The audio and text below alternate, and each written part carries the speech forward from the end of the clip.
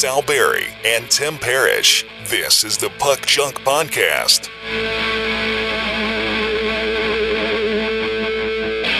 Hello and welcome to the Puck Junk Hockey Podcast. I'm Sal Berry and along with me is Tim Parrish, and today we are going to talk all about some exciting new hockey card business news as well as the new coverage of the NHL both on ESPN and on TNT. Tim, how you doing, man? I'm good.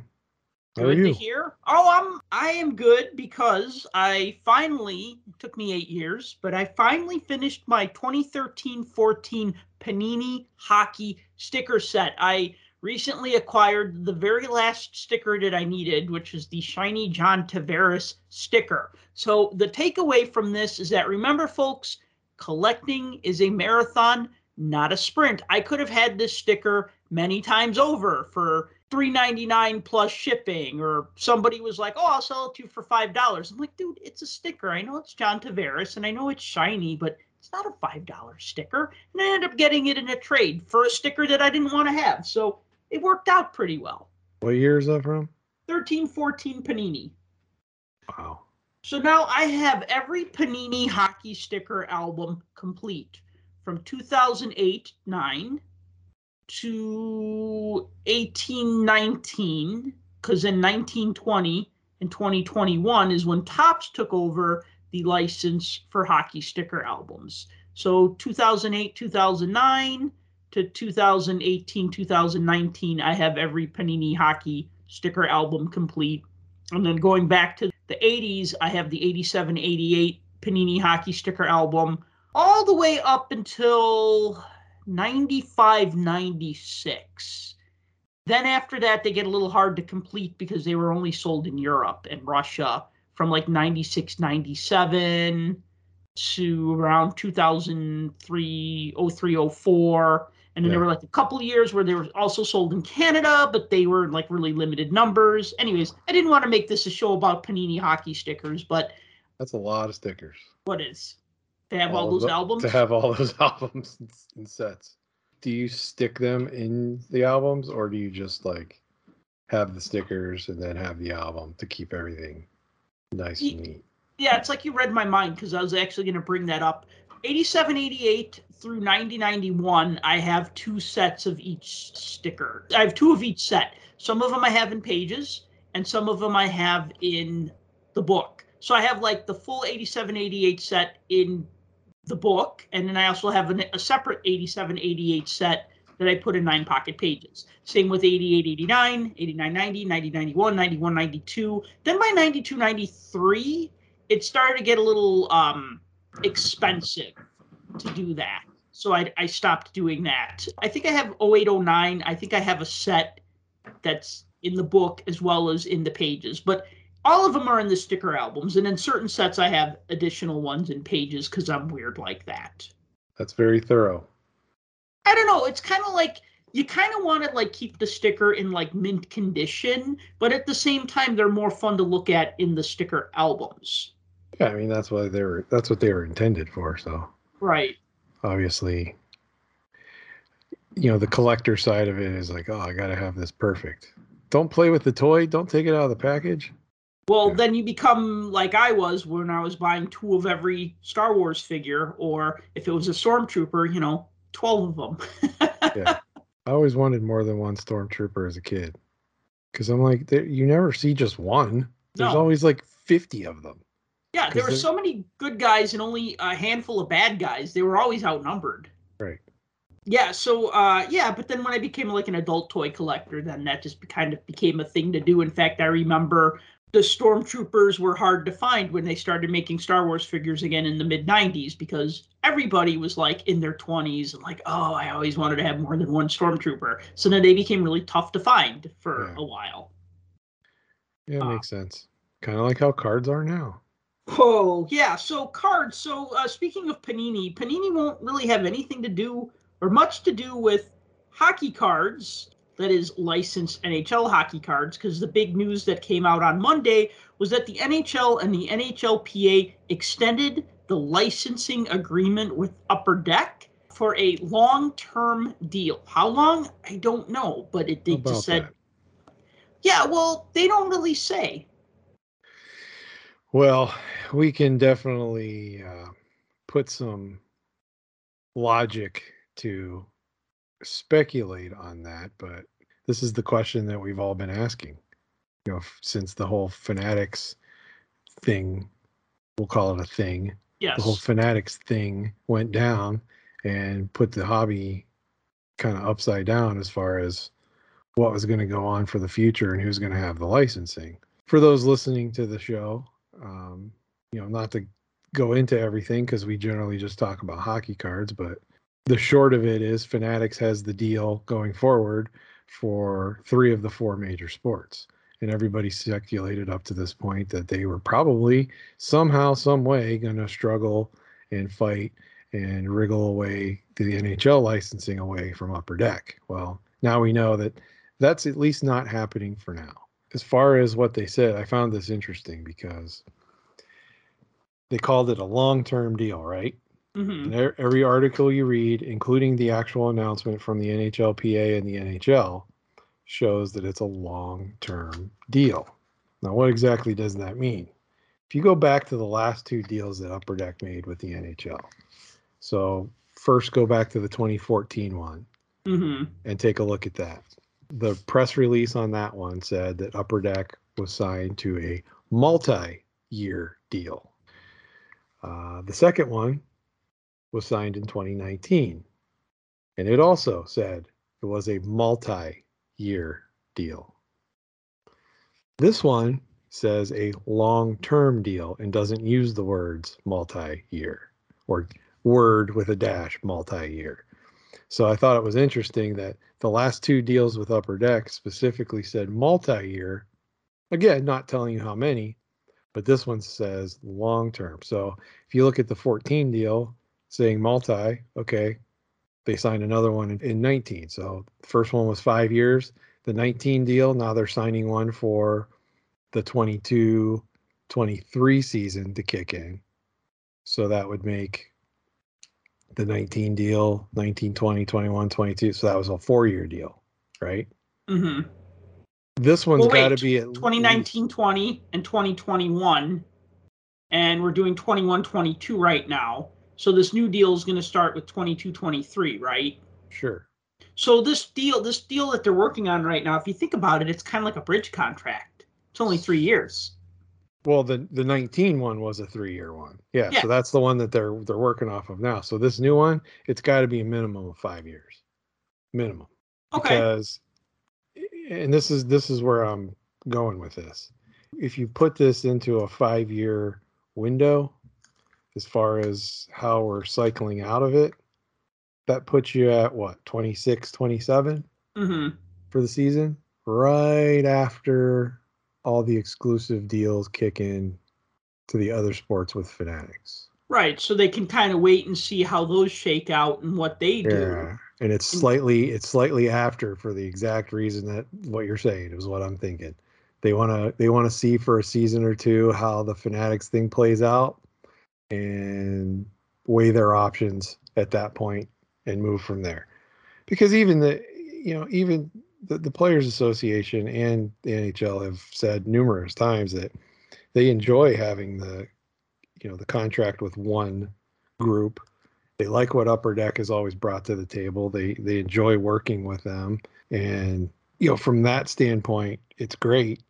But they also always mention that, that wasn't the only deal on the table. There were other deals on the table. And in this one, they mentioned that they talk about Fanatics and how Fanatics has the other licenses. And they bring up the fact that Fanatics will still be partnered with the NHL. So the commercials, every commercial break on a hockey game are not going away anytime soon. And the high quality products that Fanatics puts out won't be going away soon. Right. That was sarcasm for those that couldn't get that across the airwaves. But at least for now, they don't have the card license. So let me ask you, though, think about this. If you are the NHL, do you want to be Fanatics' 4th child or Upper Deck's only child? And I guess they I wanted to be Upper Deck's only child because honestly, if you're the NHL and you're like, hey, Fanatics is making baseball cards, basketball cards, and football cards, we want them to make our hockey cards too. Now, 40 years ago, when it was only Topps, it made sense because it was only Topps, right? Well, okay, and then Donruss, and yeah, I mean, okay, but I'm just saying, like, for a while, it was really only one company, sometimes two companies. The point is that, like, back then you'd want to be with Topps because Topps made cards for everything pretty much. Now there's so many different companies that can do this and can do a great job of this. So I guess the question is would you want to be what do you think if you were in the NHL's shoes or the NHLPA's shoes? Would you say, oh, we should do Fanatics? Or would you be like, no, let's stick with Upper Deck because Upper Deck is only really going to focus on us as their main squeeze? If I'm the NHL, I want Upper Deck. If I'm the NHLPA, knowing what we know about the other deals that Fanatics signed, I most certainly want Fanatics. Yes, because the players have more control and it's more of a partnership with Fanatics with their Absolutely. licenses. Absolutely. Whereas with So, Upper Deck, it seems more like a licensor licensee kind of agreement. You pay us a absolutely. guarantee, you give us a percentage in royalties, and we get approval, and you can't put any pictures of us sticking out our tongues or eating hot dogs on the bench or whatever. It's been a long held kind of thing that's both talked about and not talked about that, the NHL Players Association, while it's a fairly strong union, I guess, because I mean they're the only league that's ever officially had a complete and utter work stoppage. But at the same time, there's a lot of folks that err on the side of caution with giving them too much credit because a lot of times they side with what the NHL wants for the good of the business, quote unquote, the good of the business. Because if the NHL wins, everybody wins. But in the case of something like this, where all these other organizations have these agreements set up where there's going to be some type of additional, whether you want to call it profit sharing or whatever, to where the players can actually make something on the back end, I want to go with the guy that's throwing money at everybody, right? So it makes you wonder, Fanatics now is only batting 750, right? So since Michael Rubin is the co-owner of the New Jersey Devils, are we going to see Devils cards in any of these new Upper Deck products? Or is he going to refuse to allow the Devils to be included in the products? I think because the Devils are a member league of the NHL, Yeah, they have to comply. I know. I was just kidding. I was making a joke on that one. I'm a little disappointed by this. I'll tell you what. I like Upper Deck. I like Upper Deck cards, but I see what baseball collectors get, and I want that too. I want an Allen and Ginter hockey set. I want a Topps Chrome hockey set. I want a Bowman Chrome prospect set. I want what baseball card collectors have. Well, Football, basketball, you get Panini Prism. I like Panini Prism. I like Panini Prism hockey, and I'd like to see that come back too. Although I would rather get what Topps gives to its baseball card collectors. And I miss all the history that Topps hockey had up until 2004. So I'm a little disappointed. I think if hockey just went to Fanatics and no one else, I'd be like, oh, okay, this is either going to be really great or really terrible, but I think it's probably going to just be bland. but you understand in this market and in how things have gone over the years, that's what we're going to have. It's not a matter of, hey, I wish, wouldn't it be cool if we had Upper Deck and Topps making cards or Upper Deck and Panini making cards? Yeah, it would be cool.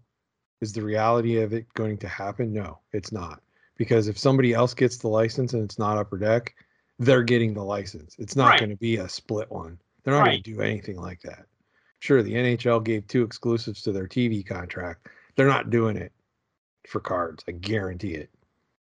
No, because then you have too much product on the market. That's always been their argument. You have too much product on the market. And I guess when you have companies that try to compete with each other, the way we look at it is we go, oh, well, great, competition breeds innovation. But the way they see it is that when they're trying to outdo each other, it just gets ridiculous and out of hand.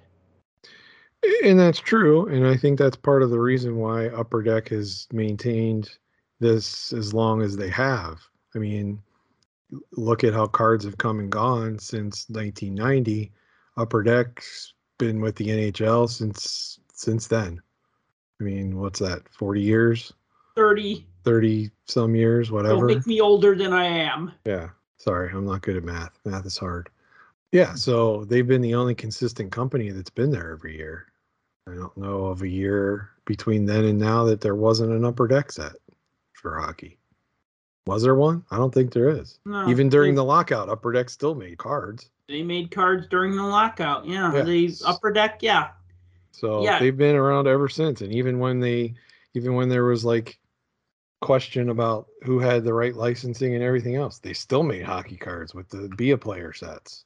And, so there was always somehow, some way they were always able to bring something to market. And look, I feel like the ultimate collector in all of this, the hockey card collector, is probably for the most part breathing a sigh of relief after this announcement. Because with Upper Deck, you kind of know what you're going to get. And yeah, everybody has their beefs, right? Some people hate redemption. Some people hate sticker auto. Some people hate the quality control that they happen to get on their stuff. Some people hate the fact that we have this set and not that set. And it's like, everybody's got their gripes about this, that, and the other, right? You're a one person. They are shopping their product to millions, right? So yeah, you're a drop of water in a giant ocean. But in the grand scheme of it all, I really think that this is what the NHL was looking for, was some type of stability. And I think they know what they're going to get with Upper Deck for now, and they're fine with it. They don't know what they would get with Fanatics because no one knows yet. Other than the dollars and cents that they're trying to break through and figure out, hey, who's getting what out of these deals? Once they figure that part out of all of it, then it's a matter of where are the logistics now? What products are going to be made? Who's going to make them? Where are they going to come from? What distributors are going to carry them? Are they even going to be made available?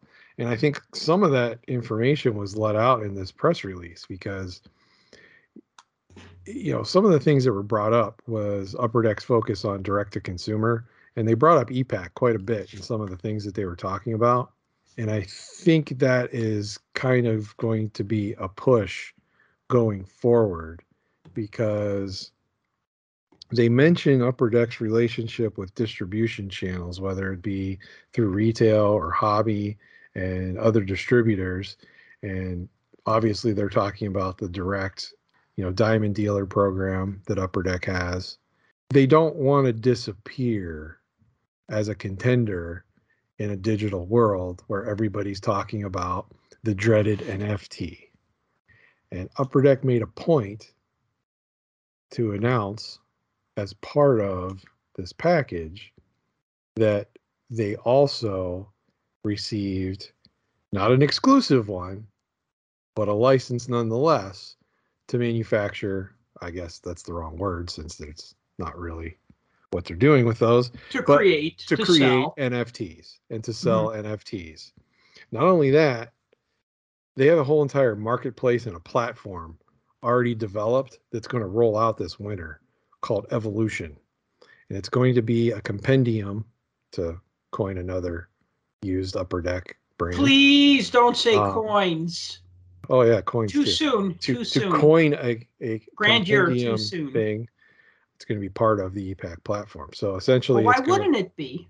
I assumed it was originally going to be its own separate thing because the NFT stuff is still one of those things where it's like there's a lot of, this might be easy to people that understand it, but people that don't understand it, it kind of seems like this giant logistical nightmare of ones and zeros and trying to maintain and everything like that. So you're talking about NFTs or e-Pack? No, NFTs. e-Pack is nothing. It's just pictures on a screen. Right. And if you can get to the point where that picture can equate to something real, our buddies at ComSeal will send you a card. Right. So NFTs are different. It's just digital. It's all ones and zeros. It's something on a screen. It's this source code, right?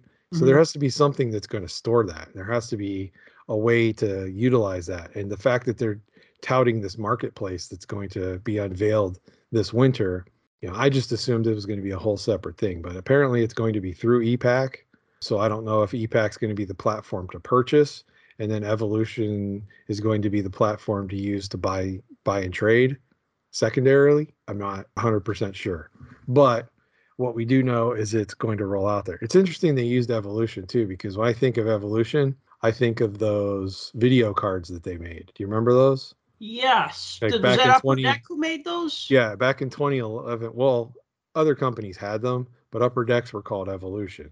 They were in the 2011 football, and then they were 2012. They were in the World of Sport that Upper Deck put out, and they made the basketball ones because they had the Michael Jordan one that had like 60 seconds of him playing for like North Carolina or something like that for college.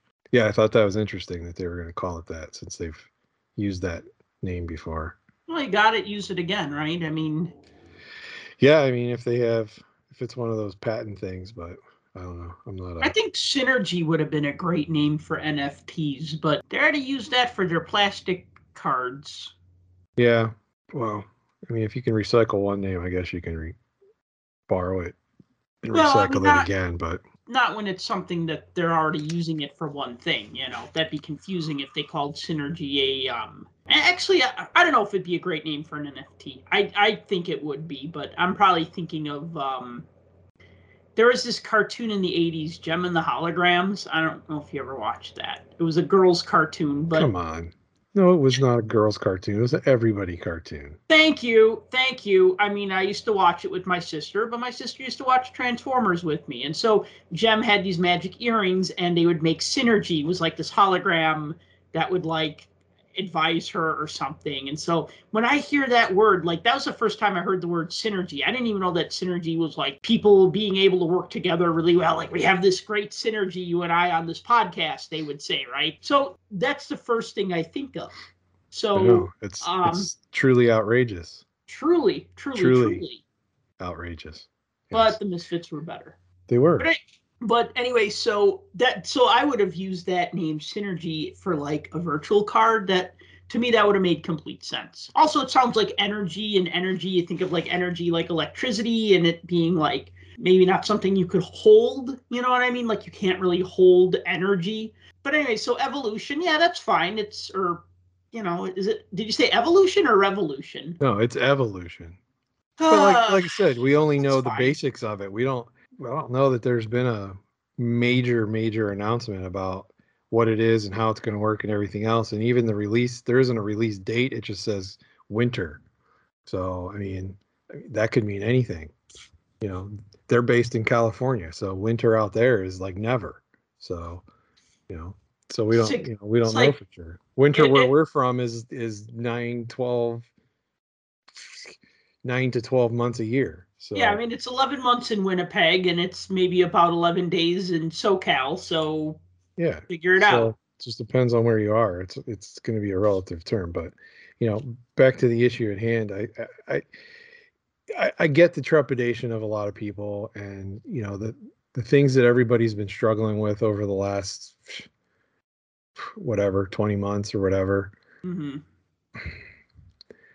Think of this as a blip on the radar. Is it going to get better? Yes. Supply chain is going to get better. Product development is going to get better. Logistics, shipping, all of that, it's going to get better. It has to. I mean, it just has to. It's just going to take some time. And, once we can get to that point where we've passed, okay, the worst is behind us and now we can move forward. And there's still a lot of that uncertainty with everything that's out there now. Yeah, we gave Upper Deck a ton of crap when they came out with Chronology 2 and didn't have the patches because they couldn't get the patches. So they decided to use the plastic in the cards. Yeah, those are pretty terrible. Styrene Gate. Yeah, we dished on them pretty bad, but, they came on and they talked about it. And they explained, this is what happened. This is what caused the problem, and this is what we're dealing with. So we were stuck because we have to have product out at a certain time. So even though, they had a recent announcement where Ice was canceled, Trilogy was canceled, they delayed Series 1, and then all of a sudden, a week 2 weeks later, the NHL announces we're sticking with Upper Deck. The optics of that to people that were already on the fence that may have had a bad experience or bought a case of cards and 5 of the boxes had the ding corners because the UPS driver decided to use the box as a kickball. That's not Upper Deck's fault. And of course, they're going to turn around and say, well, they should have packaged it better. What did you want them to send it in?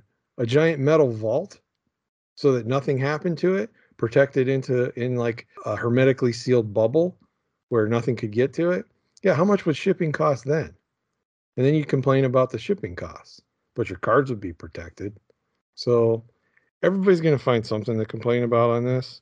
And if people are wondering why I'm not screaming and bitching like I normally do, it's because I'm trying to take a new lease on life here and think of the more positive things.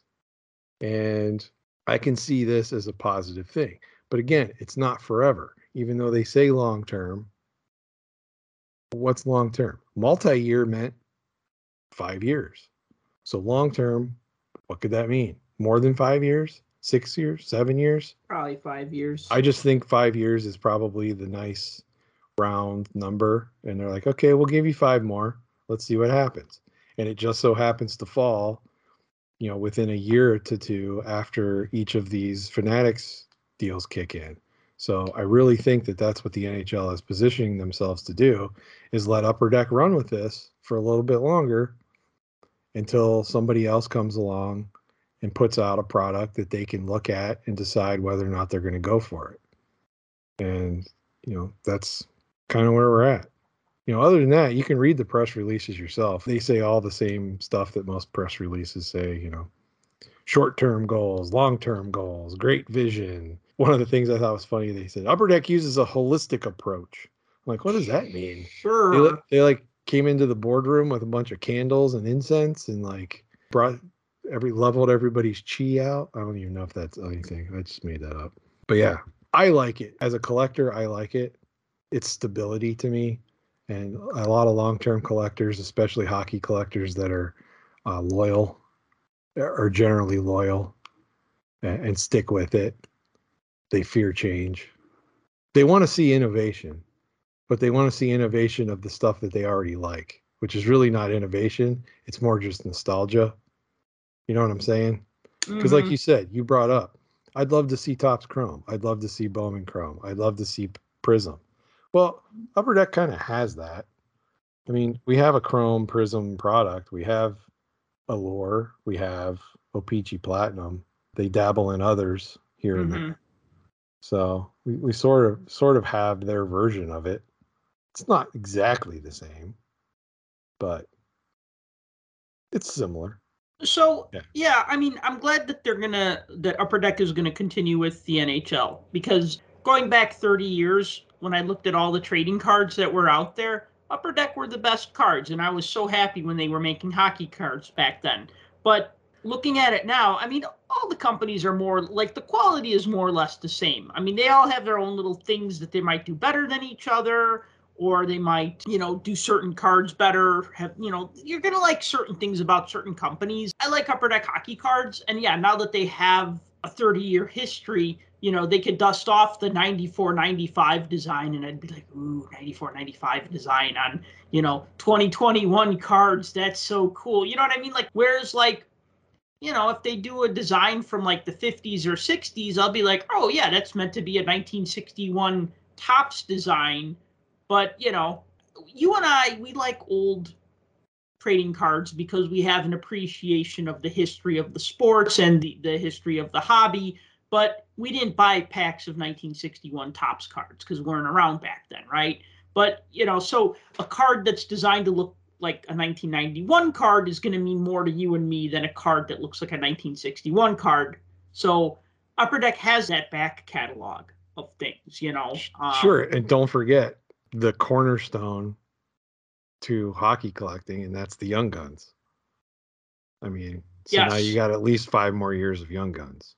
Yes. I mean, think about that. What's gonna happen if Upper Deck didn't have Young Guns would go away? Nobody else is gonna get that. Well, somebody'd make rookie cards. There were rookie cards before Young Guns. Of course they'll make rookie cards, and they'll say rookie card. They'll say call it whatever you RC. want. They won't have a cup on them like Topps did. They won't have rated rookie because that's Panini. They won't have a Young Guns. So they're going to have to be called something else. And are people going to latch onto that like they have with Young Guns? I mean, look, people don't even know about hockey. They know about Young Guns. Right. Just because. You know, if you ask somebody that wasn't a hockey collector but collects cards and, you know, I'm going to collect hockey. What should I collect?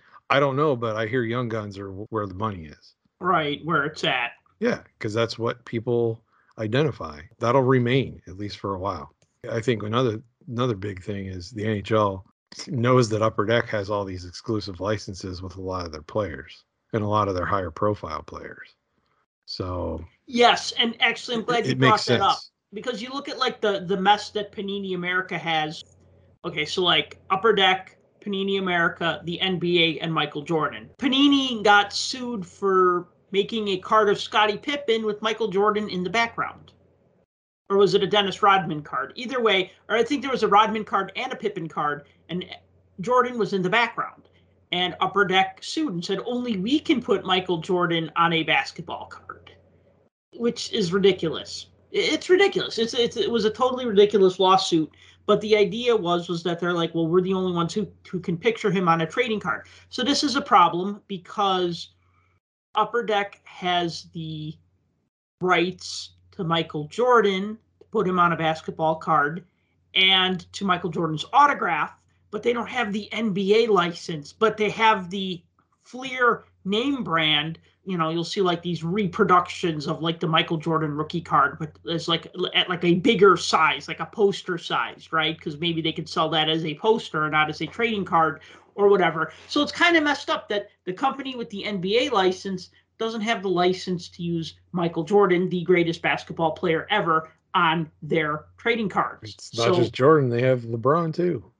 Yeah, they got LeBron. And it's ridiculous because, like, I mean, 5 years ago, I got a LeBron James autograph, and he was in, like, his college jersey. And, I mean, I ended up selling the card because I didn't want it. If you look at all the sets that they put them in, it's usually their, like, Goodwin Champions and things like that. Or if they have some type of throwback set that they can roll it out and use it in.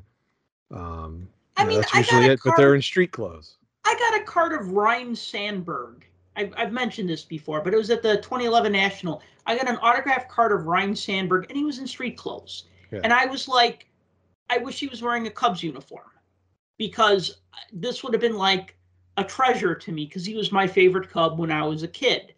But he's just like wearing a jacket, like a suit jacket and a shirt, and it just was really lame. And I traded it for a Jeff Skinner autograph, which I know is a terrible trade, but that was the card that I wanted. Skinner was Rookie of the Year. Some guy with his son who was wearing a Cubs hat pulled a card, and they didn't know who the heck Jeff Skinner was. And here I am in my hockey jersey, and I had this Ryne Sandberg card. And I'm like, hey, trade you straight up for it. And they're like, really? I'm like, yeah, I want this. You know, at that time I was player collecting Jeff Skinner. And to me, that was a card that I wasn't going to be able to find easily. I still have it too, and I still like having that card, even though I sold off most of my. I think I traded John Orr. John, if you're listening, hello. But I think I traded John Orr a lot of my Jeff Skinner cards. Once Skinner went to the Sabres, I was just like, I don't care about him anymore. But I hung on to that autograph.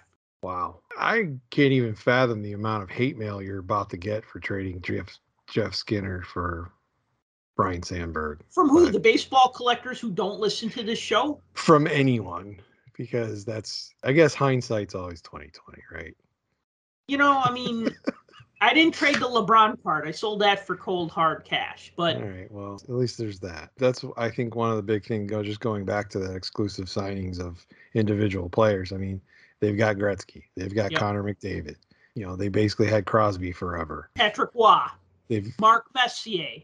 Yeah, so I mean, there's so many guys down the list that have had exclusives before or currently with Upper Deck, and Upper Deck has so much material of theirs still in the hopper that they can use, whether it's through the card product or Upper Deck authenticated. I mean, the latest one, Nick Suzuki from Montreal just signed an exclusive with them. So it's not like this is all old contracts that they're just going with. They're still signing people to exclusive agreements. I mean, to this Quinton day. Byfield was another one. Yeah, Byfield they signed, and who's the who's going to be the number one pick coming up here? What's his name? Well, anyways, while you Google that, I'm going to talk a little bit about the Nick Suzuki deal because I thought that was interesting. So Upper Deck Authenticated is exclusively selling items autographed by Nick Suzuki. So just to give you an idea of some of the products that they're putting out there, a signed puck is $300, a signed photo is $400, and signed helmets, sticks, and jerseys are $1,000. There's also different versions of, I think there are some jerseys that are selling for $1,200. And these are ranges. Like, I think some of the photos are like $399.99, and I think larger ones are like maybe closer to $500. I like the fact that they're highlighting this young kid from Montreal. So he plays in the hockey hotbed of Montreal, and he's had a great season last year. I think though that, like, I look at those prices and I just go like, man, I like Nick Suzuki, sure, but $300 for a signed puck, I'm not even thinking like, oh, can I turn around and sell it? Like, you can't, not at that price. But okay, let me think. If it was a player that I liked, so let's say it was Dominik Kubalik on the Blackhawks, right? I would look and go, yeah, I like Dominik Kubalik. I'd like to have a signed puck by him. But then, like, for $300, I'd be like, yeah, but it's just a puck. I like what they do, and they sell some really nice stuff, but I think the prices are just a little bit too high for a little too rich for my blood, as they say. I don't know that I compare Kubalik with Suzuki, but no, but I'm saying a player that I like. I understand the point that you're trying to make. I'm not a Montreal Canadiens collector. So I was just putting it in a frame of reference that I could understand. No, and I get the point that you're trying to make there. I think that Kubalik was a runner-up for the Calder, so he's not like a terrible player.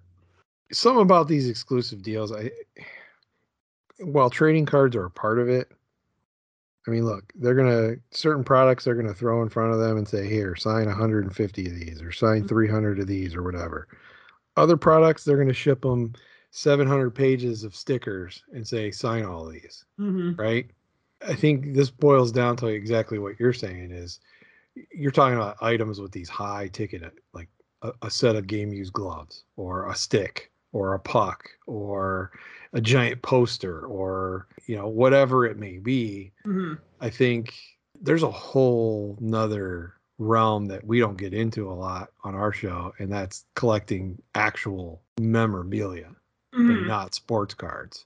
And there's a whole market out there. So whereas $300-$400 for an autographed whatever might be a lot on our end, we see it all the time. Look at all the people that go to the shows that have TriStar as a sponsor and have these autograph pavilions, and people just stand in line with just racks of stuff that they're getting signed. And you see the list and you're like, this guy's signing for $175, and you're like, what? I don't think I would ever pay that for his autograph. I'd want his autograph, but not for $175. Right. Meanwhile, there's 400 people standing in line, all of them paid, waiting to get stuff signed. And you got guys with, sticks and helmets and jerseys that have autographs of 10, 15, 20 different people that, that was $100 here, $200 there, $50 here, $300 here. And it's like, wow, you've taken this $200 authentic jersey and turned it into something that's ended up costing you $10,000. Right. When all said and done. And if you were to turn around and sell it, are you going to get $10,000 for it? Maybe not. But to you, like you said, you might pay that for, a Blackhawks guy that you really liked.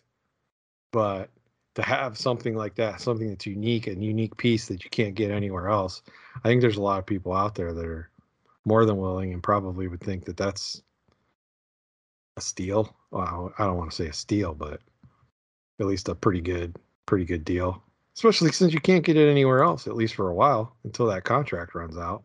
I mean, again, they don't ever give you details on how long these things run, but I'm sure the Suzuki one's no different. I doubt they released and said, oh, this is a however many year deal for whatever, right? They never do that.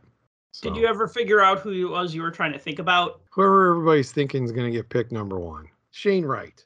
Wow. So Shane Wright signed with them already. He hasn't even been picked yet. Yeah, you know what? We're hockey collectors. We've been dealing with that since 1990. Of course. You know. And it's going to continue as long as the market dictates. Real quick, I want to throw out a few things, just a little bit of news tidbits. So game dated moments are back for this year. 4 cards came out this past Friday, and they sold out this past Friday.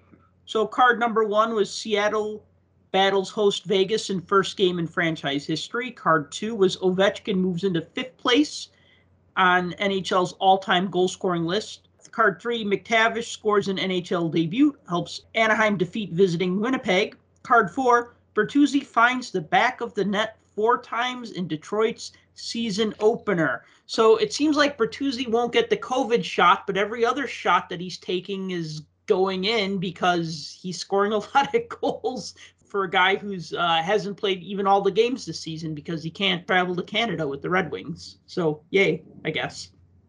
I don't think we can correlate the two. No. Maybe we can. I don't know. Well, no, but I mean, I think everybody was surprised. Like, whoa, Tyler Bertuzzi. That's like, wow, okay, like he's a good player, but 4 goals. That's pretty good. So let's see what else. Upper Deck released something called a promo team pack. They released team pack number 1, Vegas Golden Knights. This is something on ePack. I'll put the link in the comments where you can get a pack of these for free between now and December 5th. Pro Set Memories is out. I still have not purchased a box of Pro Set Memories because I'm still having a hard time forking over $165 to get 2 autographed cards and 2 buyback cards. By the way, I've already purchased 3 Chris Chelios buyback cards for far less than what a box would have cost me. And there's only so many Chelios cards that they can make. He had 3 cards in 90-91. He had 2 cards. 2 cards in 91-92. And I believe he had 1 card in 92-93. So 3, 2, and 1. So he's at 6 buybacks. Some are limited 1-of-1s. Some of them are limited to 5. A 1-of-1 I was bidding on went for over $40. I got outbid at the last second. And the ones that are out of 5 were far less than that. But again, I'm only really bidding on Chris Chelios because that's the player that I PC from the 90s, like PC obsessively. I also casually collect Roenick and Belfour. And I haven't even looked into the Gretzky ones, and I still haven't seen Bruce Shoebottom. But damn it, if a Bruce Shoebottom 90-91 Pro Set Series 2 card, buyback card with the Pro Set Memories stamp shows up on eBay. It's out there somewhere. You can bet your bottom dollar that I am going to own at least 1 Bruce Shoebottom Pro Set Memories buyback card. I was gonna say it's out there somewhere. Whether it's been unearthed yet or not, I don't know. I don't know, but I need to own this card. So if you bought a box of Pro Set Memories and you got a buyback of Chris Chelios or Bruce Shoebottom, you can contact me and we'll work something out.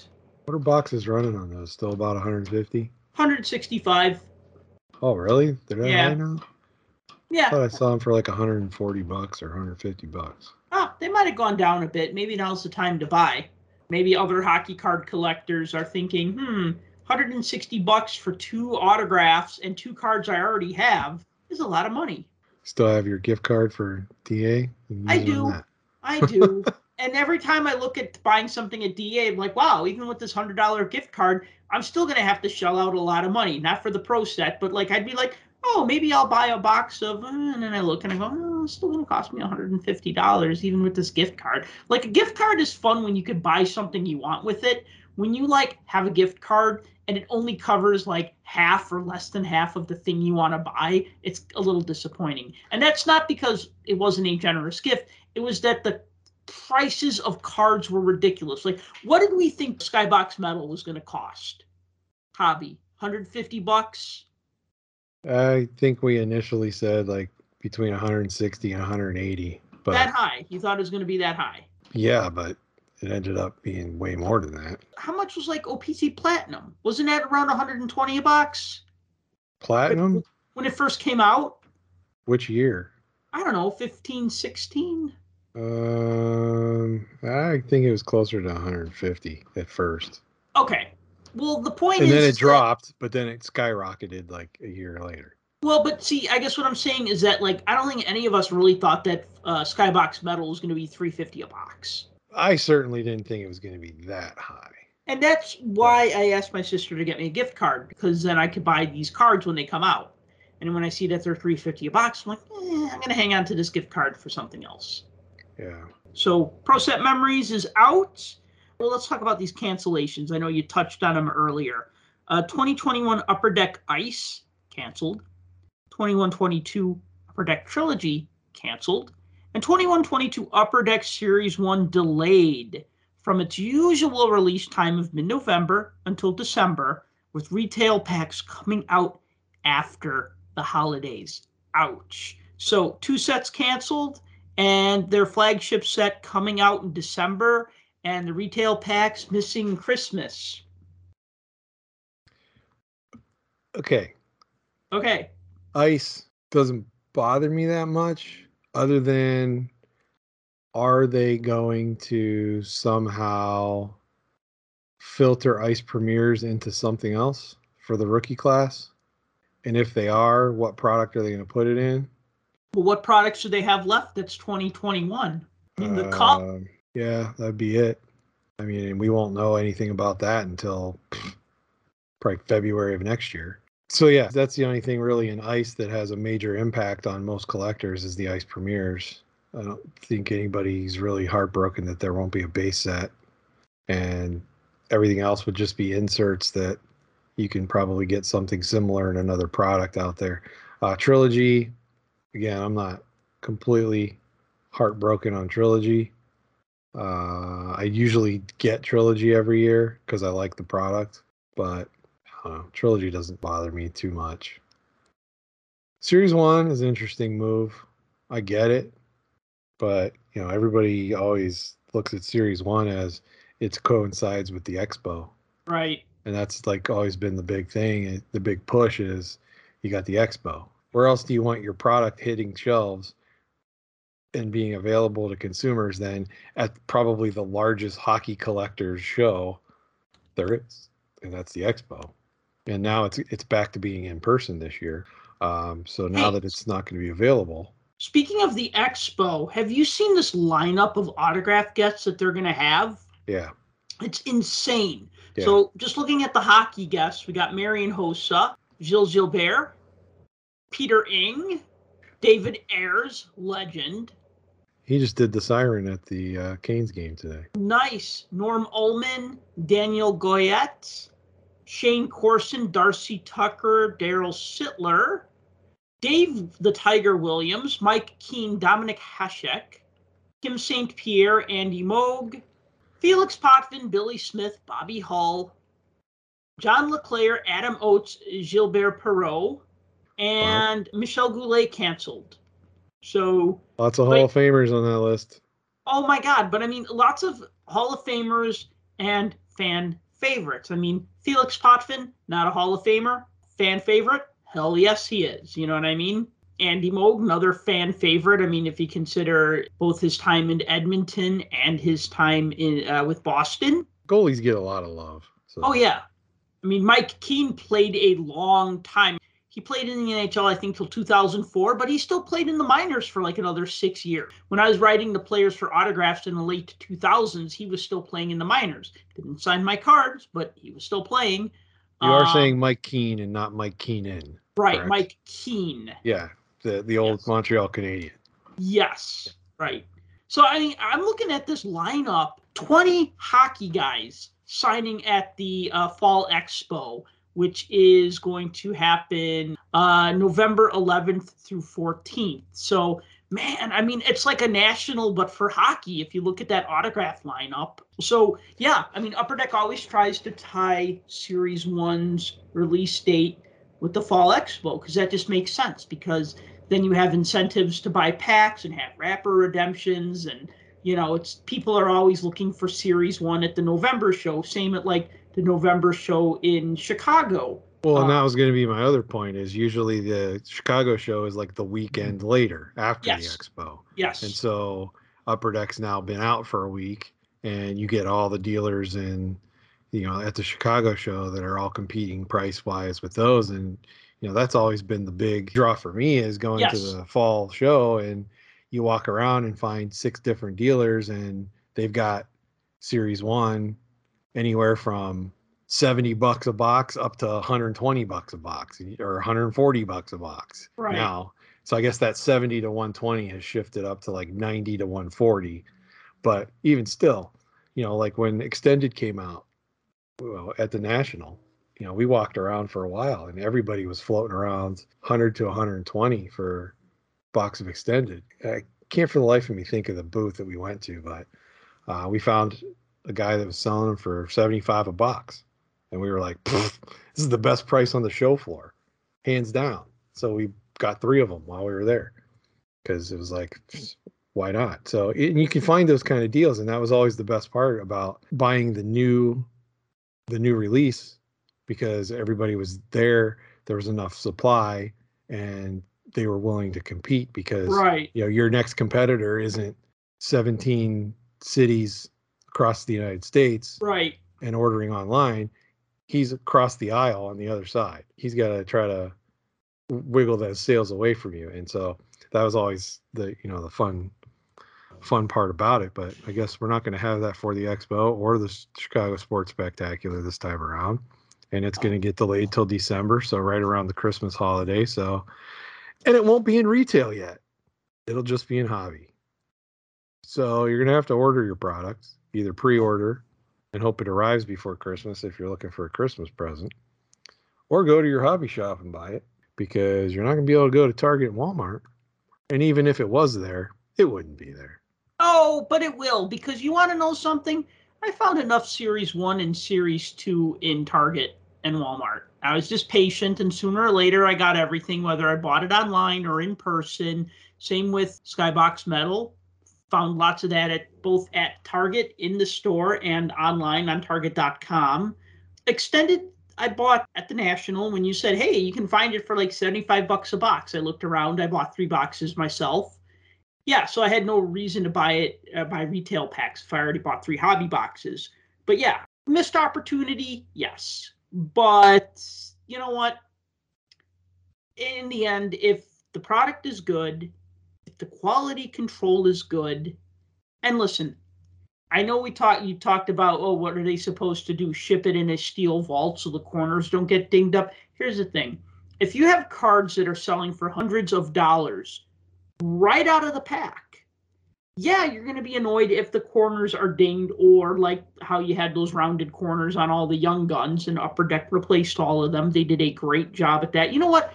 I had some factory defects on some of the cards that I got, and Upper Deck replaced all of them. If they couldn't replace the card, they substituted it with a card of higher value. For instance, like I think I got like a Rookie Portraits card that was a bit mangled, and I sent it back, and they sent me a yellow bordered numbered parallel, I believe of a different player, but it was like a step up. You know what I mean? It was a better card, and it was just another guy, another unproven talent for an unproven talent, if I remember correctly. And in another time, I was shorted a pack, and they sent me 2 packs to compensate for the missing pack from it wasn't a blaster box. It was like the next step up, like the $30, I don't know what they call, I can't remember what they call it. Oh, I got what you're saying.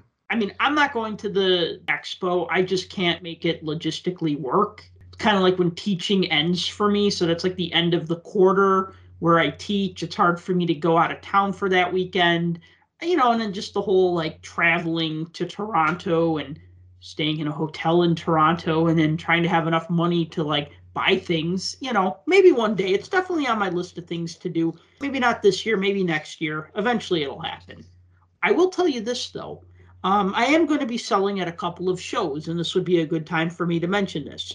So Saturday, October 30th, 2021, in Lake Station, Indiana, VFW Hall, I will be setting up at a show from 10 to 3. I will put more information in the notes below, But yeah, Lake Station, Indiana. It's a sports card show from 10 to 3 at the VFW Hall.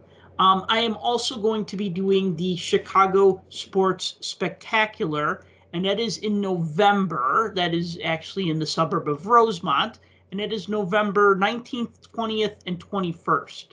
So I'm going to be doing those two shows. For those that have gone to the Chicago National, it's at the same place. Yes, exactly. Same place. By the way, they're going to have hockey people too. So where?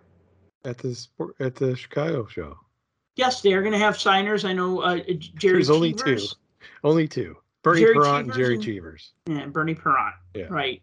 We don't get all of the 30-some or 50-some or whatever the expo gets. We get two. Yeah.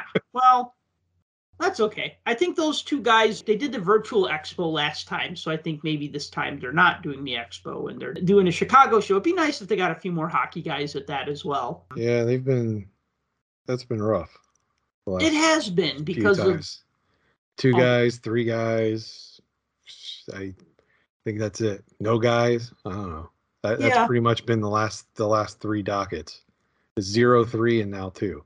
Right. So. Yeah. I mean, even the National, you had Bobby Hull, Brett Hull, and Chris Chelios. Yeah, that's what I was referring to as the 3. So of the last 3 Chicago shows, but that's all right. We'll get back to it eventually. So if you can make it out to Lake Station, Indiana, come stop by my table. And if not, come to the Chicago Sports Spectacular in November and stop at my table there. So I'm excited.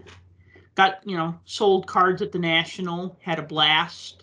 Are you going to have the Puck Junk swag there with you? I'm going to have the Puck Junk swag with me. I'm going to have the Puck Junk t-shirts. Also going to be selling hockey cards because, man, I got a lot of cards that I don't need. So help me find homes for these hockey cards, I got a lot. That's the thing about being a collector, though. You just end up with so much stuff, even if you don't want to. And it's even funny when people just give you stuff. Like when I played hockey, guys would just bring me cards. They'd be like, hey, Sal, I know you collect hockey cards. Here, I have this set of cards called Pro Set. I don't know if it's worth anything, but here, you can have it. Like, oh my God, more Pro Set. But yeah, I mean, you collect things and things have a way of finding you. That they do, especially once word gets out that you're that guy. Yeah. And then everybody's like, hey, you collect cards. I've been getting hit with a lot of that over the last couple months from people. Hey, I heard you collect cards. My dad's got this, and this. And I'm like, I'll look at it for you, but considering what you're telling me and when they collected, I'm going to go with no.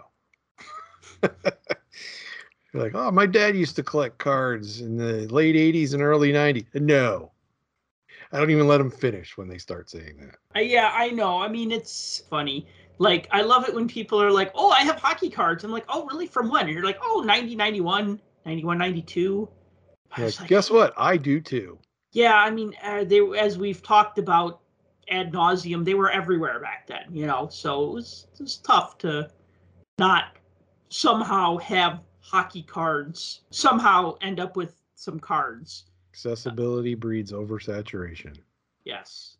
So speaking of accessibility, I think we're going to wrap up the show with our talk about the NHL's coverage on ESPN and TNT, among other stations. So this is kind of a big deal. Well, no, this is a big deal, big monetarily, but also big for hockey fans. I've said this before, and I'll say this again.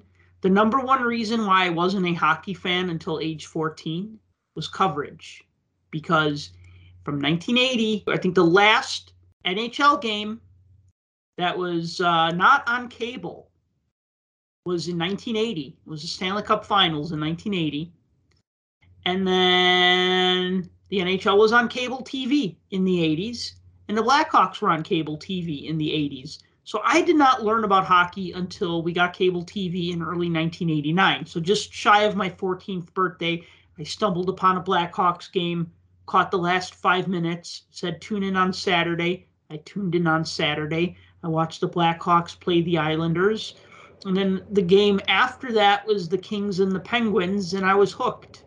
So it was a different time 30-ish years ago. But then I think about, like, how, there was Sports Channel America, and then it moved from Sports Channel America to ESPN and ABC, and then it went to the Outdoor Life Network. And I remember, like, when I was just like, oh yeah, hockey's back. What the hell is OLN, right? And you just think about how pathetic the NHL went. When you thought that, like, 91, 92, the NHL signed a contract for $5 million with Sports Channel America on the night before their 75th anniversary season. Okay, so you look at 91, 92. I mean, those are some pretty dark times for the NHL. I mean, they ended up having the strike later that season, but here you had a league that sold its TV rights for $5 million. And then you look at 05, 06, nobody wanted the NHL. And they went on a TV station that was all about hunting and fishing. I mean, it was called Outdoor Life. And this was before there was a Winter Classic with an outdoor hockey game.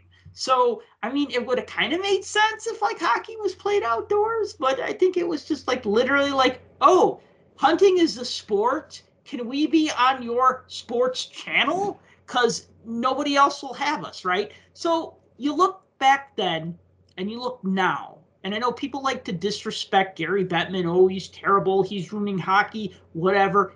He dragged the NHL into the modern era more than anybody. More than anybody. Just like we talked about with cards. Gretzky. Hockey fans are traditionalists. They don't like change. Gretzky set a lot of records, and Gretzky broke a lot of records, and he got a lot of people interested in hockey in the 80s and the 90s, and Crosby and Ovechkin got people interested in hockey in the 2000s, and McDavid and Matthews in the 2010 era. But Bettman, you look now that the NHL could basically be like, hey, you know what? We're big enough that we could split this up. Instead of taking a lot of money from one network, we're going to take a lot of money from two networks. So you have the ESPN coverage, and everybody's like, oh, the ESPN. Dun, dun, dun, dun, dun, dun, dun, dun. I love the theme song, right? And then you have TNT's coverage. And I will say this right now, just to get this, throw the ball back in your court. Actually, I shouldn't use a basketball analogy. To shoot the puck over and dump the puck into your end of the ice, Tim. I'm liking the TNT coverage better than the ESPN coverage. Better? Better, yes. TNT, ESPN, Coverage as in the game broadcast, or coverage as in the in-studio coverage? Oh, in studio. The in-game broadcasts are the same. You have the camera from the side. It goes this way. It goes this way. It goes this way. It goes back this way. It cuts to a close-up. Timeout. Over to the bench. Over to the guy between the bench. Back to the main angle. Here's what I like.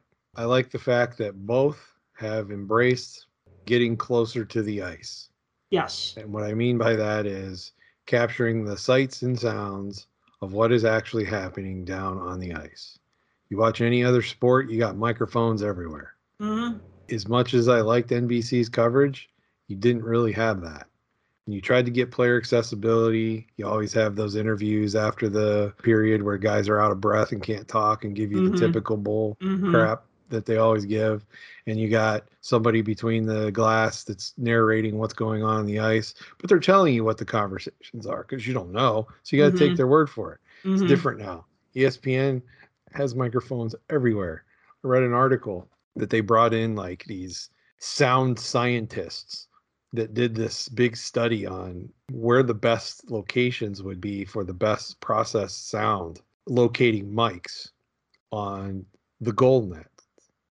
So they came up with 3 locations on the goal net between the net and the piping and everything to locate microphones so that you pick up the sounds of, because one thing I've noticed, and I've watched it in every game, when guys hit the post, you really hear it. Like you could sort of hear it before, you would hear the ping, but now it's super loud, like it's amplified. And I wondered what was going on with that, if it was being added later. And I found out that they did this whole study of where the best places to put stuff would be. They also have microphones around the ice. They now have up to 2 players on each team mic'd up for pretty much every game. And they're talking about even going further to be able to mic the ice itself and also be able to mic players' skates so that you actually get the sounds. that are part of the broadcast and part of the game. And so instead of having to listen to the announcers babble on and on and on, you can actually hear game sound. And I think that's cool. Do you remember the Blades of Steel video game and you could actually hear the players skating? Oh, yeah. I mean, that kind of sound when they skated. Sure. That's what I'm thinking about. Then you need that little what sound when they like collide with one another. You hear the sounds of every other game when you watch it on TV. You hear the sounds of a football game. You hear the sounds of a baseball game. You hear the sounds of a basketball game. You know, basketball game especially. The squeaking sneakers on the ground, and the dribbling of the ball, and all of that kind of stuff. Whether it's annoying to you or not, it's part of the game and it's part of the sound that you hear. True. And I think that's been lacking from broadcasts for a long time. And having the player access and everything else is great. And look, I'm not going to disagree with you that the TNT in-studio coverage hasn't been slightly more entertaining. Wait, you think it's only been slightly better? Well, look, how do I put this? I've spoken before about my affection for the Chicklets guys, right? Throwing Biz on there, I thought when I heard that he was going to be as part of that team, I was like, what were they thinking? What, like, you seriously. thought that was a bad idea? I didn't think it was a bad idea, but I didn't think it was definitely going to be, by any means, a PG-13 idea. Biz has been, okay. But he's been a very good boy for the most part. He's hilarious on the Chicklets podcast. He's hilarious on Twitter. And he's hilarious on these TNT. I won't say hilarious. He's funny. He's amusing to funny. He's finding his game legs. And that's exactly it. He has to take the rated R biz and make it a PG biz. Or at least a PG-13 biz. And it's funny because, you know, some of the stuff he says, he just spouts off like slang phrases and terms. Yep. And a lot of times some of the things he's saying, if you know what they are and you think in your head, you're like, oh my God, I can't believe he just said that.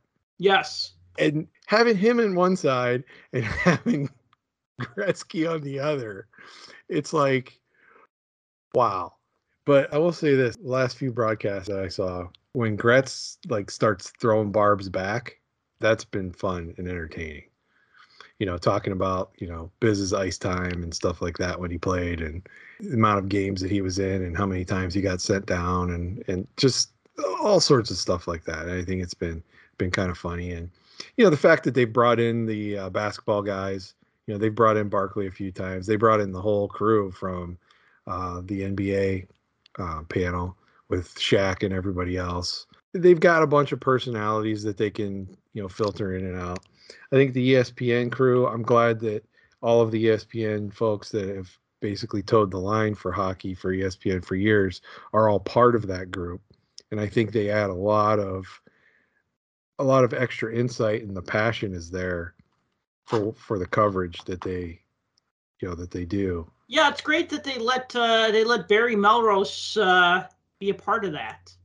Yeah. Because he was like their hockey, like he was the token hockey guy. Like my joke was like, you know, they'd keep Melrose in the basement for 23 and a half hours and they'd be like, oh, we need to talk about hockey on SportsCenter for 5 minutes. All right, who's going to go get Melrose to talk about this, right? And then they'd bring him out, you know, for 5 minutes, you know, dust him off, and then they'd put him back in the basement for what, you know, I mean, it just like, I felt bad for him because he was the hockey guy on a non-hockey sports network that literally cared nothing about hockey. Between him and Buccigross and Steve Levy, you know, those were the three guys. And, you know, Linda Cohn to a lesser extent, but she was used a lot for a lot of different things. Right. But usually those other three, you know, Steve Levy kind of branched out into a lot of other things too. But I mean, really, between Bucci and Melrose, that was their hockey pairing. Right. The two of them. I like Buccigross. I like him doing play-by-play. Yep. I enjoy listening to Brian Boucher because I think having that game insight and bringing that in, especially from a goalie's perspective, I think the goalies see the game totally different than skaters. That's why I always like listening to Marty Biron talk about the aspects of the game, because goalies just see the game differently than everybody else does. So, you know, having that aspect there, I didn't mind Ray Ferraro either, because the Pittsburgh Tampa game he did to start the season. I'm not sold on Sean McDonough yet, because he hasn't done hockey in years. I've always liked Ray Ferraro. I'll never forget his Patrick Stefan ought to be ashamed of himself. Was that the one where he missed the goal empty net, where Patrick Stefan misses an empty net and then he wipes out, and then the other team picks up the puck and scores and sends the game to overtime, and then they win. And oh my God, that was just, Patrick Stefan ought to be ashamed of himself. I mean, I've liked both crews for the most part. Like I said, I'm not completely sold on Sean McDonough, but he's only done like maybe 2 games that I've actually watched on ESPN. They also got Sonny Boy on ESPN, right? Marv Albert's kid. Yeah, Kenny Albert. Yeah, they brought Kenny over from NBC. And Eddie Olczyk. Eddie Olczyk's doing as well. I don't mind, what's his name? Was brought over from NBC also. The one that used to do the studio. What was his name? Kevin Weeks. And oh yeah, Weeksy on there. Weeksy's great. Because again, goalies see the game differently and are able to analyze things just above, like way above where everybody else can do. And the fact that, they got Chelios in there too. So, I mean, Chelios and Messier. Yeah, Chelios and Messier are in there too. And I think Ryan Callahan was brought over because he had signed with NBC there towards the tail end. It's a good staff. And, one thing that I'll just point out really quick, I'm glad that both stations have a female hockey analyst on the crew. With ESPN, they brought in Cassie Campbell-Pascal, and on TNT, they brought in Jennifer Botterill, and I think that's great. Well, ESPN also has AJ Malesko, too, and Hillary Knight. Yeah, yeah, that's right. I forgot about Hillary Knight. And don't forget, Lee Hextall is doing play-by-play. Yes. So they've got it covered on as far as in studio or having an analyst and also having a play-by-play person. So, and I like that. I feel that like when they did something like that, like 15 years ago or even 5 years ago, it felt token. Like, oh, there's going to be a female color commentator for this one game because yay, women, right? Like, this is going to sound silly, but women are half of the world. So to me, it's not weird to hear a woman's voice on a sports broadcast. I'm like, oh, this is for guys. No. When they say hockey is for everybody, it needs to be for everybody. And you could start by just normalizing the fact that women like hockey, women like to talk about hockey.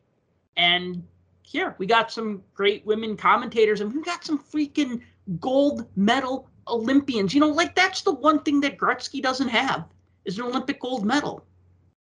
I think it's exciting. I love the differences of perspective. Did you watch the first game on ESPN, the Tampa-Pittsburgh game? I did. Yeah. it's funny because I picked Andrei Vasilevsky for my fantasy hockey team thinking, this is going to be so good, right? He was just terrible in his first 2 games. He's been mediocre all season. The point I was getting to was I think it was in the third period, like halfway through the third period, Brian Rust and Corey Perry sort of got into something because I guess Rust hit him and Perry didn't like it very much, and so they had Emily Kaplan between the bench. Yes. And they go to her for a second, and she's like, Corey Perry came off the ice and he was pretty pissed off. I heard that. Yeah, and he's yelling something over at Rust, and Russ is saying something like, are you okay? And he's just looking at him with the death stare. But I thought that was hilarious. She was pretty pissed off, and then no one said anything for a couple awkward seconds where there was just dead air, and I'm like, I can only imagine they were just whispering to each other, can you say pissed off on TV? Okay, so what's worse, Emily Kaplan saying pissed off on ESPN or Paul Bissonnette saying horned up on TNT? Yeah, that's kind of what I was getting at, was the I know that's comment. Exactly what you were getting at. Yeah. And that was just, I mean, that's where we're at now.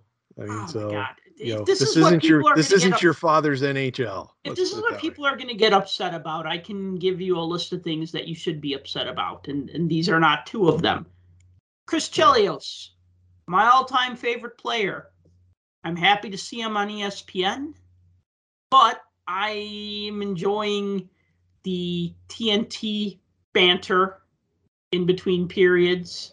Before and after the game, I'm enjoying that more. When I watch the NFL on Fox, I'm not a big football guy, But like when they have like those like, here's Terry Bradshaw and James Brown and Howie Long, and who else do they have on those broadcasts? They got like 5 or 6 guys out there, and they're just talking, and it's fun, and they make talking about the sport fun, and that's what I feel like the TNT broadcast crew does a great job of doing is like it's fun. Yeah, I liked Ace better on NBC. Why? I think he's great with TNT. I feel like he's the sidekick guy, and he keeps trying to get words in because he can't.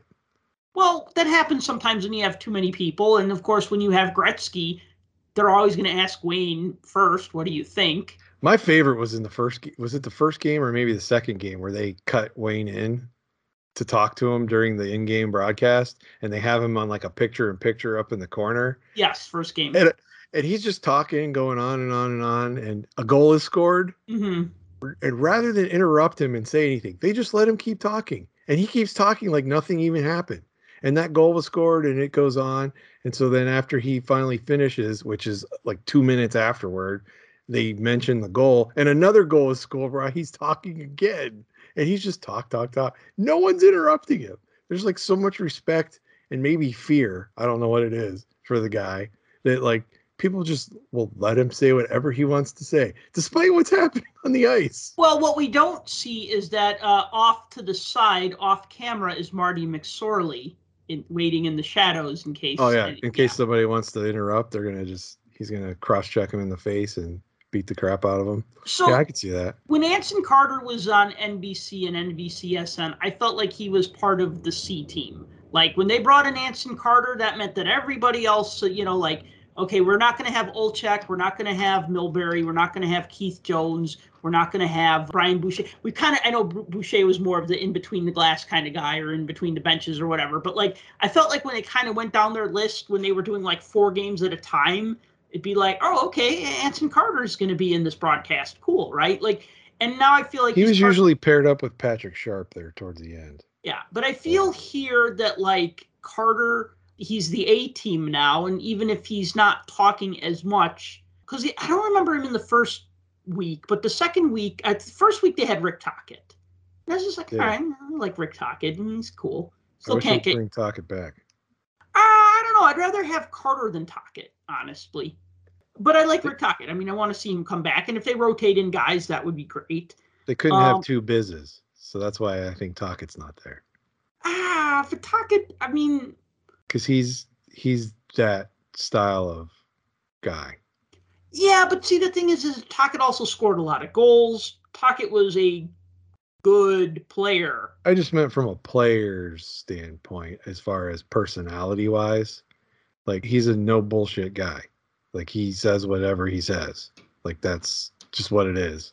And he'll say it, and then maybe 20 minutes later realize, oh, did I just say that? Because that's how he talks. Glad that Liam McHugh made the jump to TNT, because as you pointed out when we talked about this a while back, and I said, I hope that he, makes the jump to one of these new stations. And you said, well, he's done other things with NBCSN, so he's probably just going to get moved to a different sport on NBCSN. I'm glad to see him as the host on TNT. Like, in a way, I like that there's 2 different stations doing these broadcasts, because all of these guys are getting more screen time, but then they're bringing in some new faces, like, well, a lot of these names have already been around, but, okay, I'll give you like for instance, like Don Koharski, the former referee, doing his bit on TNT, and Jamal Mayers, who was a staple of the Blackhawks broadcasts for the last couple of years. Sometimes they'd have like 4 or 5 guys in the studio, they'd go to intermission and it'd be like, okay, and we're back with Jamal Myers and Andrew Shaw and Patrick Sharp, just like, and Adam Burrish. And it'd be like, how many guys do they need in the studio to talk about this Blackhawk game, right? So it was kind of neat to see Myers jump ship and move up. But, another thing I want to point out is Bissonnette. So I talked about him finding his game legs. They were making fun of him because he was giving very long-winded answers. Never mind that Gretzky was doing the same thing. He was giving long-winded answers, and they're like, whoa, Biz, slow down. This is not a podcast. You don't have unlimited time. And then they're like, we're going to need to implement a shot clock. And they're like, okay, you have 24 seconds to tell a story. And then he spent half of it being, oh, I don't know if I can tell a story in 24 seconds. And I don't know. I guess I'll try. And then he starts telling his story, and then he runs out of time because he only gave himself like 8 seconds to actually tell the story. Funny, Yeah, though. it's a big difference when you're in front of the camera and you only have a couple seconds because you got, bills to pay with sponsors, and you have to cut to this or go back to the game or whatever, and a million things to cover, and versus having a podcast where you can have unlimited amount of time to do whatever the heck you want. Takes some getting used to. So one thing that annoyed me, though, is that I was looking forward to the Seattle Kraken home opener this past Saturday. And that game was on ESPN Plus. And I damn near had a fit because I have ESPN, I have TNT, I have the NHL Network, and I have Center Ice. Yes, I upped my Center Ice subscription once again because I enjoy having that. I love the fact that I can watch any game I want to, or so I thought. Now, I guess 75 games are going to be exclusive on ESPN Plus. Now, I can understand that the NHL wants to kind of widen its exposure.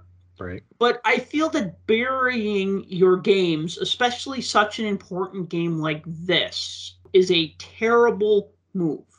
You know what? ESPN and TNT, that's great, because you have two different networks. Pretty much everybody has cable TV now. I mean, I'm going to miss the fact that there are no games on NBC. I know that 99% of the US and Canada doesn't just have free TV anymore. I still think it's a big deal when the games are on NBC or ABC or CBS or Fox or whatever, like a free TV network, even though that's not even free anymore. We talked about the home opener for the Vegas Golden Knights, and I know that was during a very emotional time a couple years ago with that shooting that happened, and then the team honoring the first responders who were at that tragedy or who responded to that tragedy. And maybe, I know the Kraken's home opener didn't necessarily have, something tragic tied to it, and thank God for that, because we don't want to see that.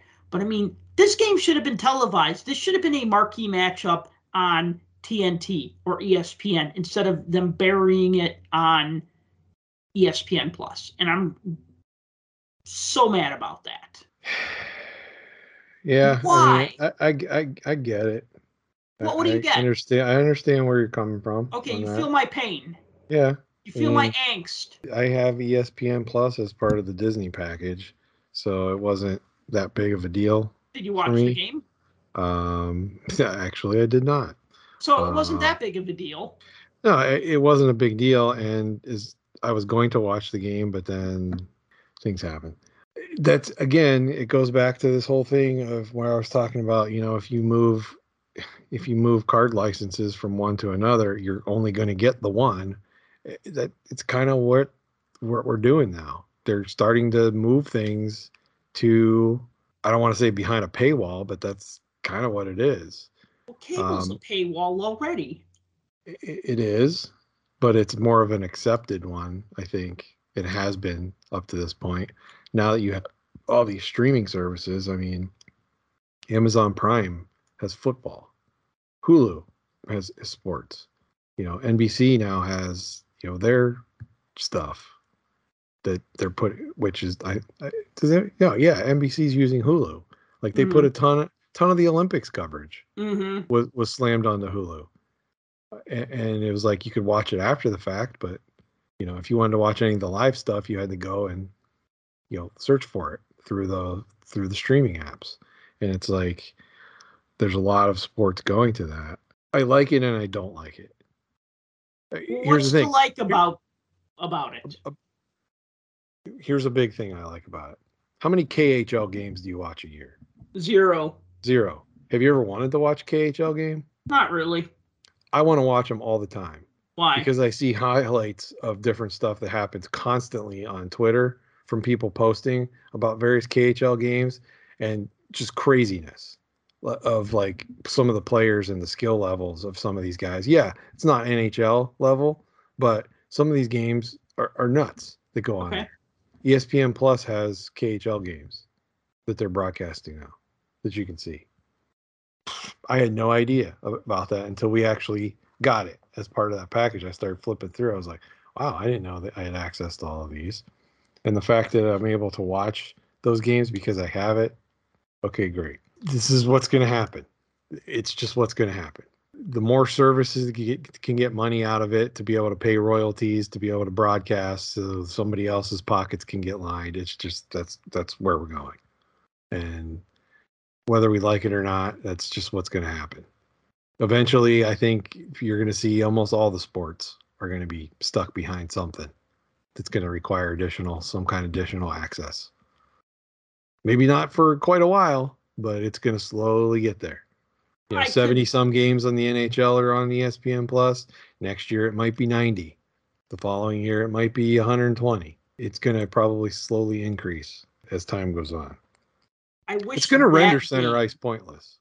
Yeah, well, I wish that game wasn't on ESPN Plus because, at 9 p.m. Chicago time, sure, it was a on Saturday night, I couldn't figure out how to watch this game. I wanted to watch this game, and it wasn't on. Yeah. I mean, it's a historic game, so yeah, you would expect it to be on. I mean, I look at the NHL and I'll give you that. That's a ball dropper. That's a ball dropper. But I think a couple years back when Patrick Marleau was on the cusp of scoring his 500th goal and nobody was televising the game. Was it televised? Yeah, probably. But it wasn't on center ice. And then the NHL network scrambled and then they thought, oh, shit. And then they televised it. Then they started to patch in on the game because they realized that this was going to happen or this was the game, right? But I mean, I knew it was going to happen because I'm a hockey fan. I'm plugged in most of the time and I kind of know what's going on. And I go, oh, this is coming up and it's a milestone. I'm going to watch this game. And I couldn't find it. Then I went out on Twitter and I'm asking people, where's this game? And people are like, I don't know. I can't find it either. And I talked to people who watch the Sharks, whether in market or out of market, and they were expressing their frustrations about that. Same thing. I know I go back to this example all the time, but I think about that Celebrity All-Star game where Justin Bieber tweeted out to his 90 million followers that he was going to be playing for Team Gretzky in the Celebrity All-Star game. And they streamed the game on their website. They didn't even put it on the NHL network. Not just streamed it, but they streamed it without any type of commentary or audio other than what you could hear on the ice. Yeah. And that was just the overhead mics. Yeah. So you couldn't hear much. Yeah. But it was still enjoyable to watch, especially just to see Bieber get his face crushed by Pronger. Yeah, that was great. I mean, it was all great. Still need to make a card out of that somehow. Yeah, it needs to be a score check it insert. Something. Don't you think? That would be the one, wouldn't it? That would work. We have to modify it to fit with whatever's out there now. Somebody needs to grab it. And I'd expect that in the 80s and the 90s because they were kind of terrible with everything as far as broadcasting went. But now it's just it's they tend to get it right with the Winter Classics because they're okay, this game's kind of a big deal and it's unique enough that it's going to draw some people who are not into hockey to watch this game just for the novelty of the sport. Mark my words, the game that Ovechkin breaks Gretzky's goal scoring record in about 5 years from now is either A, not going to be televised, B, it's going to be blacked out. And by not televised, I mean not televised nationally. Or C, it's going to be on some janky streaming service that none of us want to subscribe to. It's on QB. It's on QB. We need to subscribe to QB to see OV break Gretzky's goal scoring record. I still haven't figured out what QB is yet, but something like that, we'll be able to see within a few years how close he's getting to that number. And I think scheduling will be okay, if he continues on this pace, he's probably going to break it either this game, or this game. So we're going to put this game on this channel when they're doing the scheduling ahead of time. So I think you'll probably see the OV watch pretty well covered once we get to that point. But that's just my speculation. I don't know. We'll see. Guess we'll cross that bridge when we come to it. So which do you like better, ESPN or TNT? just so far? I know it's only 2.5 weeks into the season, but what you thinking? I will agree that the in-studio coverage, I think, has been more entertaining on TNT, but I like the ESPN broadcasts thus far. That's fair. Better. That's fair. Yeah. So, other than the issues I had with,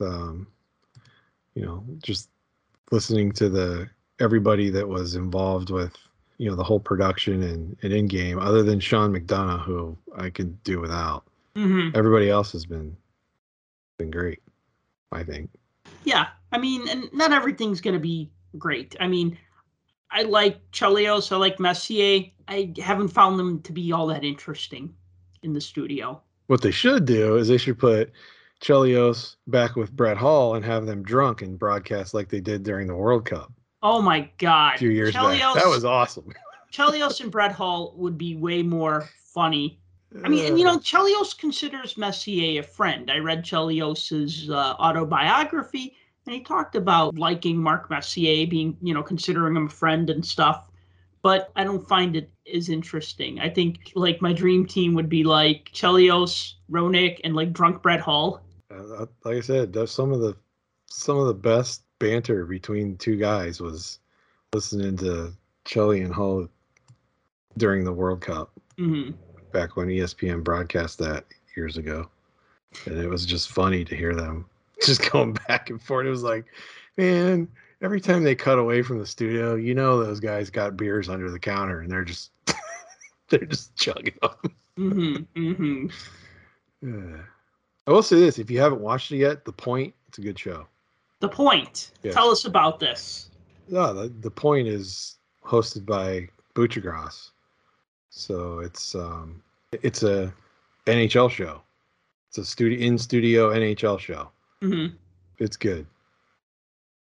Like, there hasn't been one. There's a million shows on ESPN for every other sport, but there hasn't been a hockey exclusive one in a very long time. So, well, NHL Tonight used to be what they had. Oh, NHL Tonight used to be on ESPN2. Oh, yeah, It would be the pregame show where it would go over everything and talk about all of it. Mm-hmm. The Point is basically that show now. Nice. So that's pretty good. Like I said, Buchagras hosts that, so that's pretty good. They have one on ESPN too that Linda Cohn hosts. Mm-hmm. It's called In the Crease. That one's pretty good too. That's the one with the commercial where Barry Melrose is driving the Zamboni. Yes. And at the end, Linda's standing there. She's like, "Come on, we got to go." And that they have a show together. That's on ESPN Plus. So unless you have that, you won't see it. Well, it's exciting that we get expanded hockey coverage in the United States. So far, it's been interesting. I think it's a good start. From here, it can only go up.